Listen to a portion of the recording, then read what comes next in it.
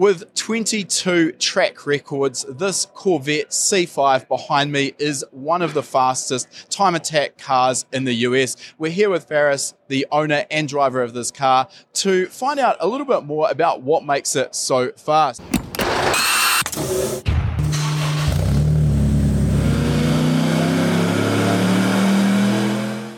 Welcome to High Performance Academy's Tuned In Field Report podcast series. In these special midweek episodes, we look back through our archives to find the best conversations we've had through years worth of attending the best automotive events across the globe. We've pulled the audio from these tech-filled interviews with some of the industry's most well-known figures and presented it in podcast format for you to enjoy as a quick hit of insider knowledge. So it's got quite the resume of wins and track records. And I'm guessing starting from a base standard C5 Corvette, there's a lot of changes that needed to be made.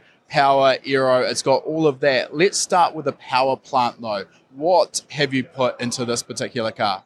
So power-wise, we have a LME built 2,000 horsepower package. It's a RHS block, 427, Callie's crank, Callie's rod, diamond pistons, Brotic heads.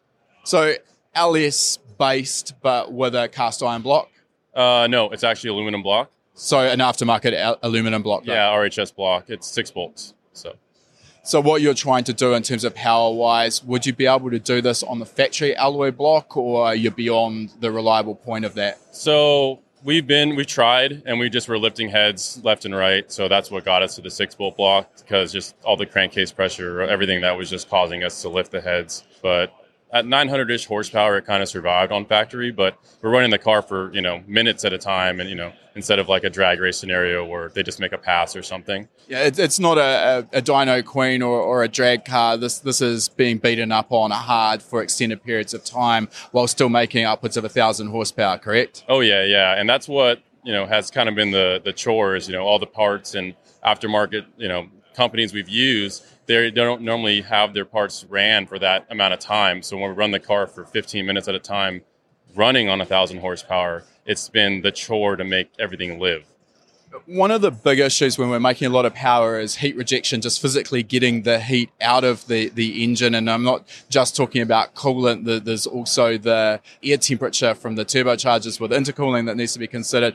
That can be a challenge. So talk us through, first of all, in terms of the coolant side of things, what have you done with the cooling system there? Oh, yeah. Major downside to running that much power is all the heat. So for one, like you had mentioned earlier, the turbos outside of the car, not in the engine bay, helps just like reject some of that heat that the turbos are adding. But as far as actual coolant side of it, we've had to run 2 radiators. So we run a radiator in the front, a radiator in the rear, and then a electric water pump in the center of the car to help push the water back to the front. I found that combination with the factory water pump works the best, because now we were having like the front of the engine really, really hot where that radiator is, and the rear radiator really cold. And so I think it was creating some kind of like a air bubble of some sort, was having trouble circulating. And now that I put that in the middle of the car, it helps push that back to the front, and we really don't see anything over 185 degrees. That's pretty impressive. Yeah. So the engine, by the sounds of it now, is something that's pretty well tested and proven. You don't need to really worry about that. One of the problems with taking any car out on the racetrack, never mind something with a significant amount of aero, which we'll talk about shortly, is keeping the oiling system intact. And factory wet sumps don't normally work too well under racetrack conditions. Is it safe to assume you've gone dry sump on this? Oh, yeah. Yeah, we have a 4-stage dry sump. It's a ARE setup. And I think it's running 3 stages on the crank. And the 4th stage being the pressure stage? Yes. Okay, turbocharging. So you've already mentioned it's twin turbo, and we can see those turbos, as you mentioned, hanging out in the breeze a little bit on the side of the car. What are the turbos that you're running on at the moment? So they're the Garrett G35 900s. One's like the standard rotation, the other one's reverse. Okay, so you've sort of got a mirror image set up there. Is that just for aesthetics? Just like the way that they sit, it made it easier to kind of reroute it back towards the front of the car, because all the piping goes up and over the wheels and then rejoins and then goes into the intake. So having that, like, able to be reverse and standard, that option made it really easy just to build the setup.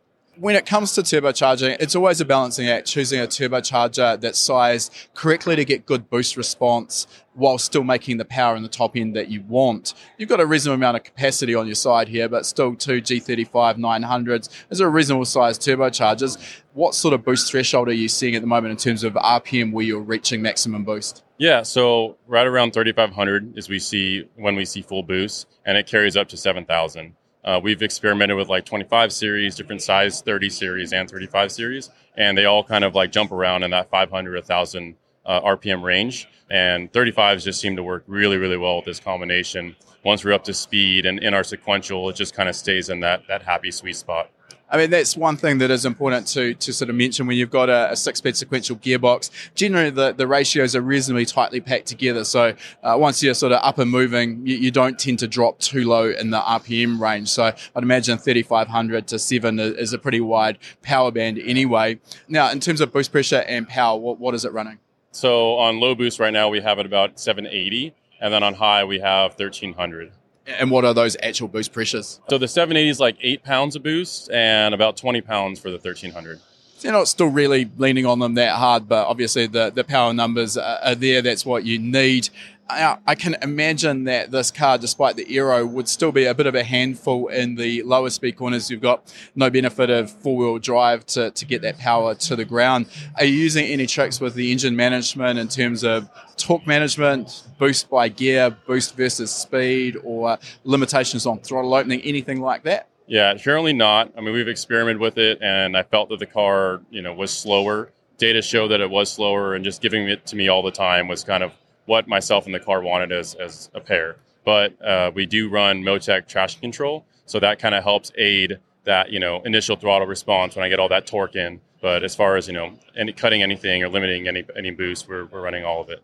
So it's all down to your right foot and how you apply that. Yeah. With drive-by-wire throttle, another advantage we've got is the ability to tailor the relationship between the throttle body movement and the driver's right foot.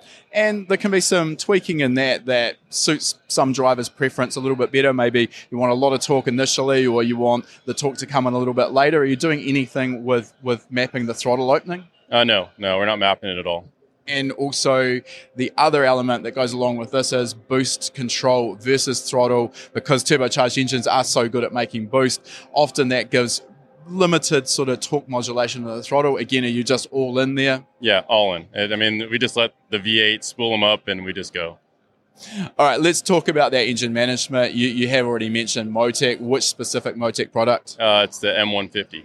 Now, there's a lot of advances that have come by in modern ECUs. The M150 obviously is up there as well. Sort of engine protection strategies. I'm talking here like warnings or limiters for over temp, for oil pressure, also closed loop air fuel ratio control, closed loop knock control. Any of those strategies being employed here to keep the engine alive? Definitely closed loop. That is like up to 15% of corrections, and that's vital for a car that's running for that many minutes at a time, right? Things start to change, the heat changes the chemistry of the fuel and whatnot. So closed loop we run, and then obviously certain warnings for oil pressure, lights, also limitations. If we do see a sudden drop in oil pressure, it cuts throttle, over boosting. We don't want to see anything that's going to be over 20 pounds. So if I'm running 10 pounds and it jumps up to 25, there's a throttle cut.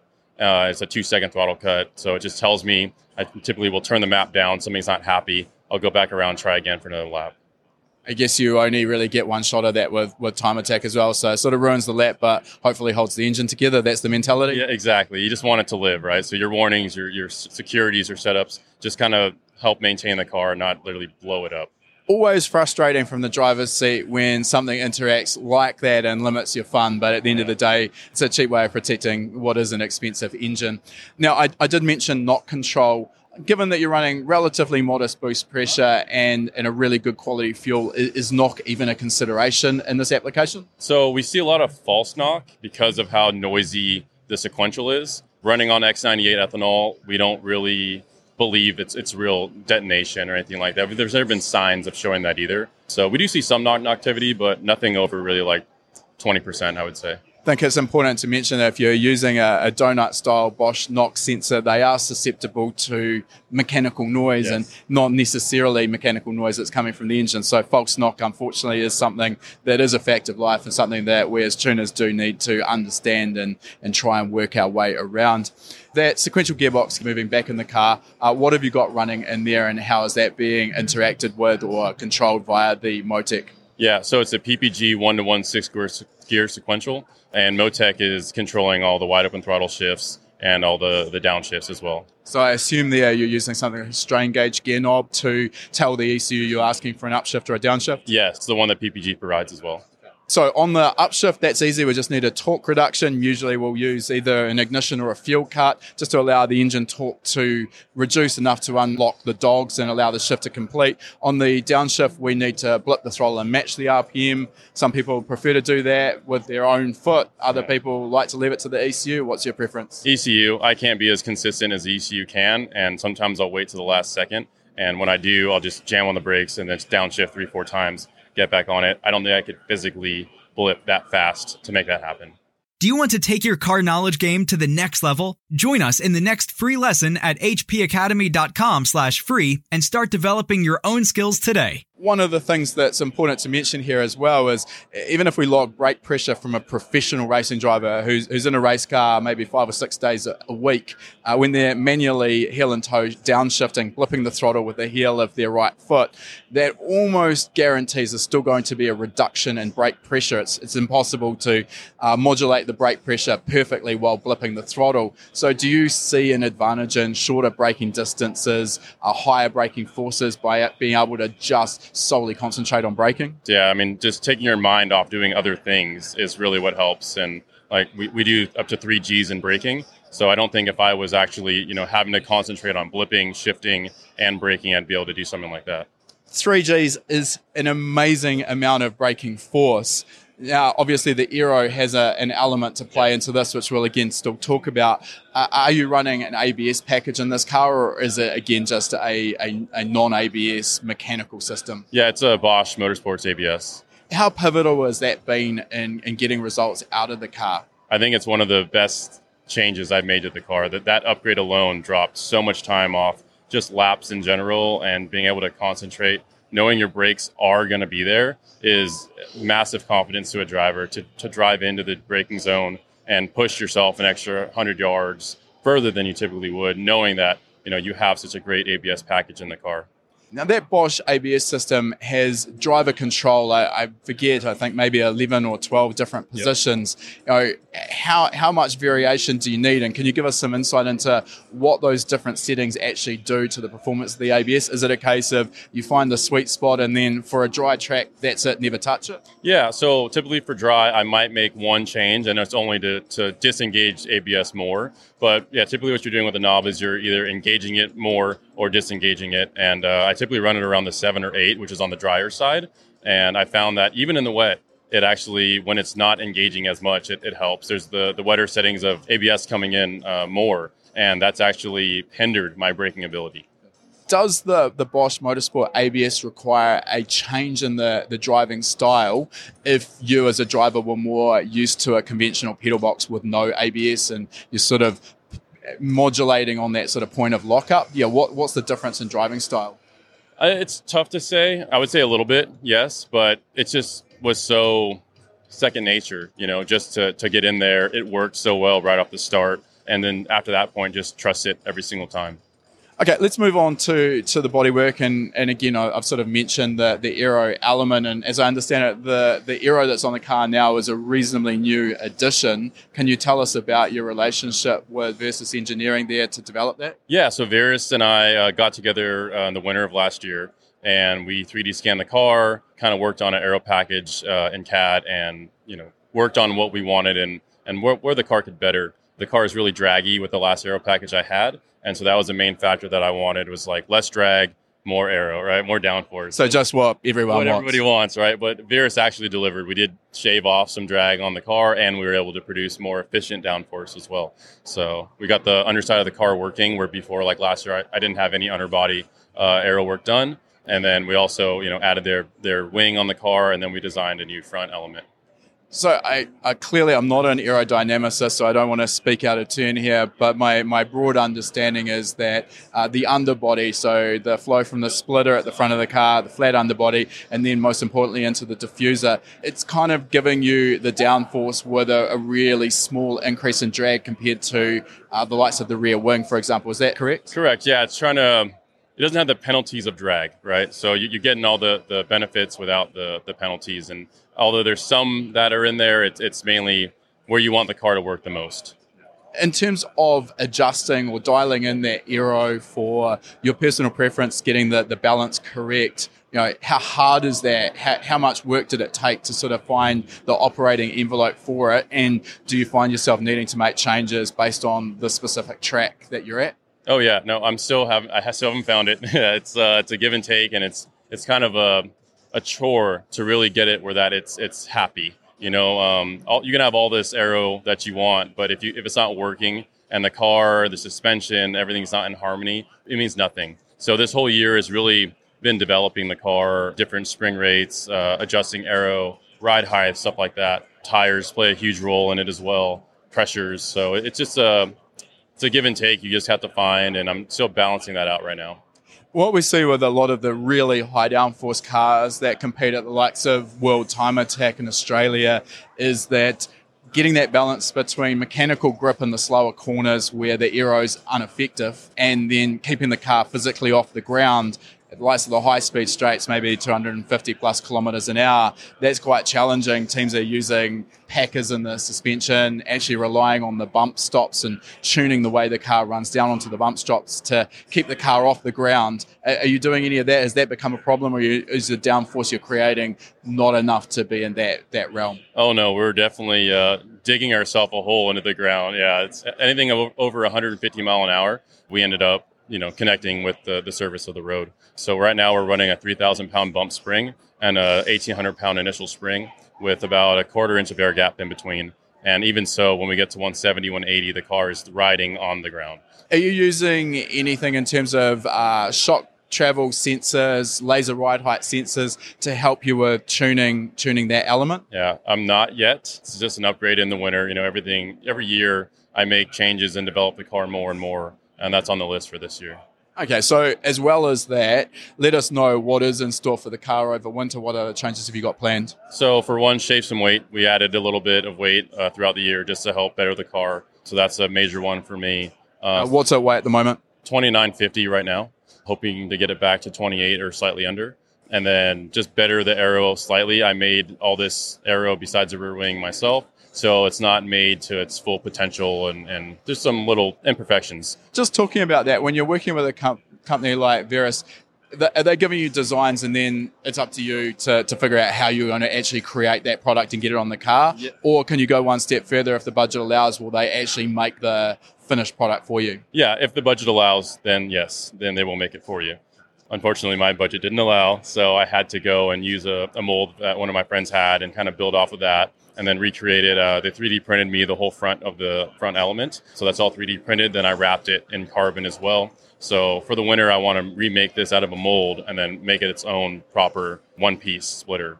I can assume that the 3D printing would be a relatively quick and cost-effective way of making the product, but quite heavy. Would that be right? It was a little heavy. Luckily, it was literally just the front 2 inches that wrapped the entire splitter. And then, I just molded that into the splitter that I made and then wrapped it in carbon. So it helped actually with strength because it kind of built it up some as well. So besides that, switching to paddle shift as well is a big one for us. Right now, I'm still lever pull. So, mid-corners, I might have to hold an RPM and not accelerate. So that will equate to, being able to shift, continue acceleration, faster lap times, working on suspension, as I mentioned, we've yet to find the perfect combination of how, to keep the car off the ground and the proper rates. So, just little things like that.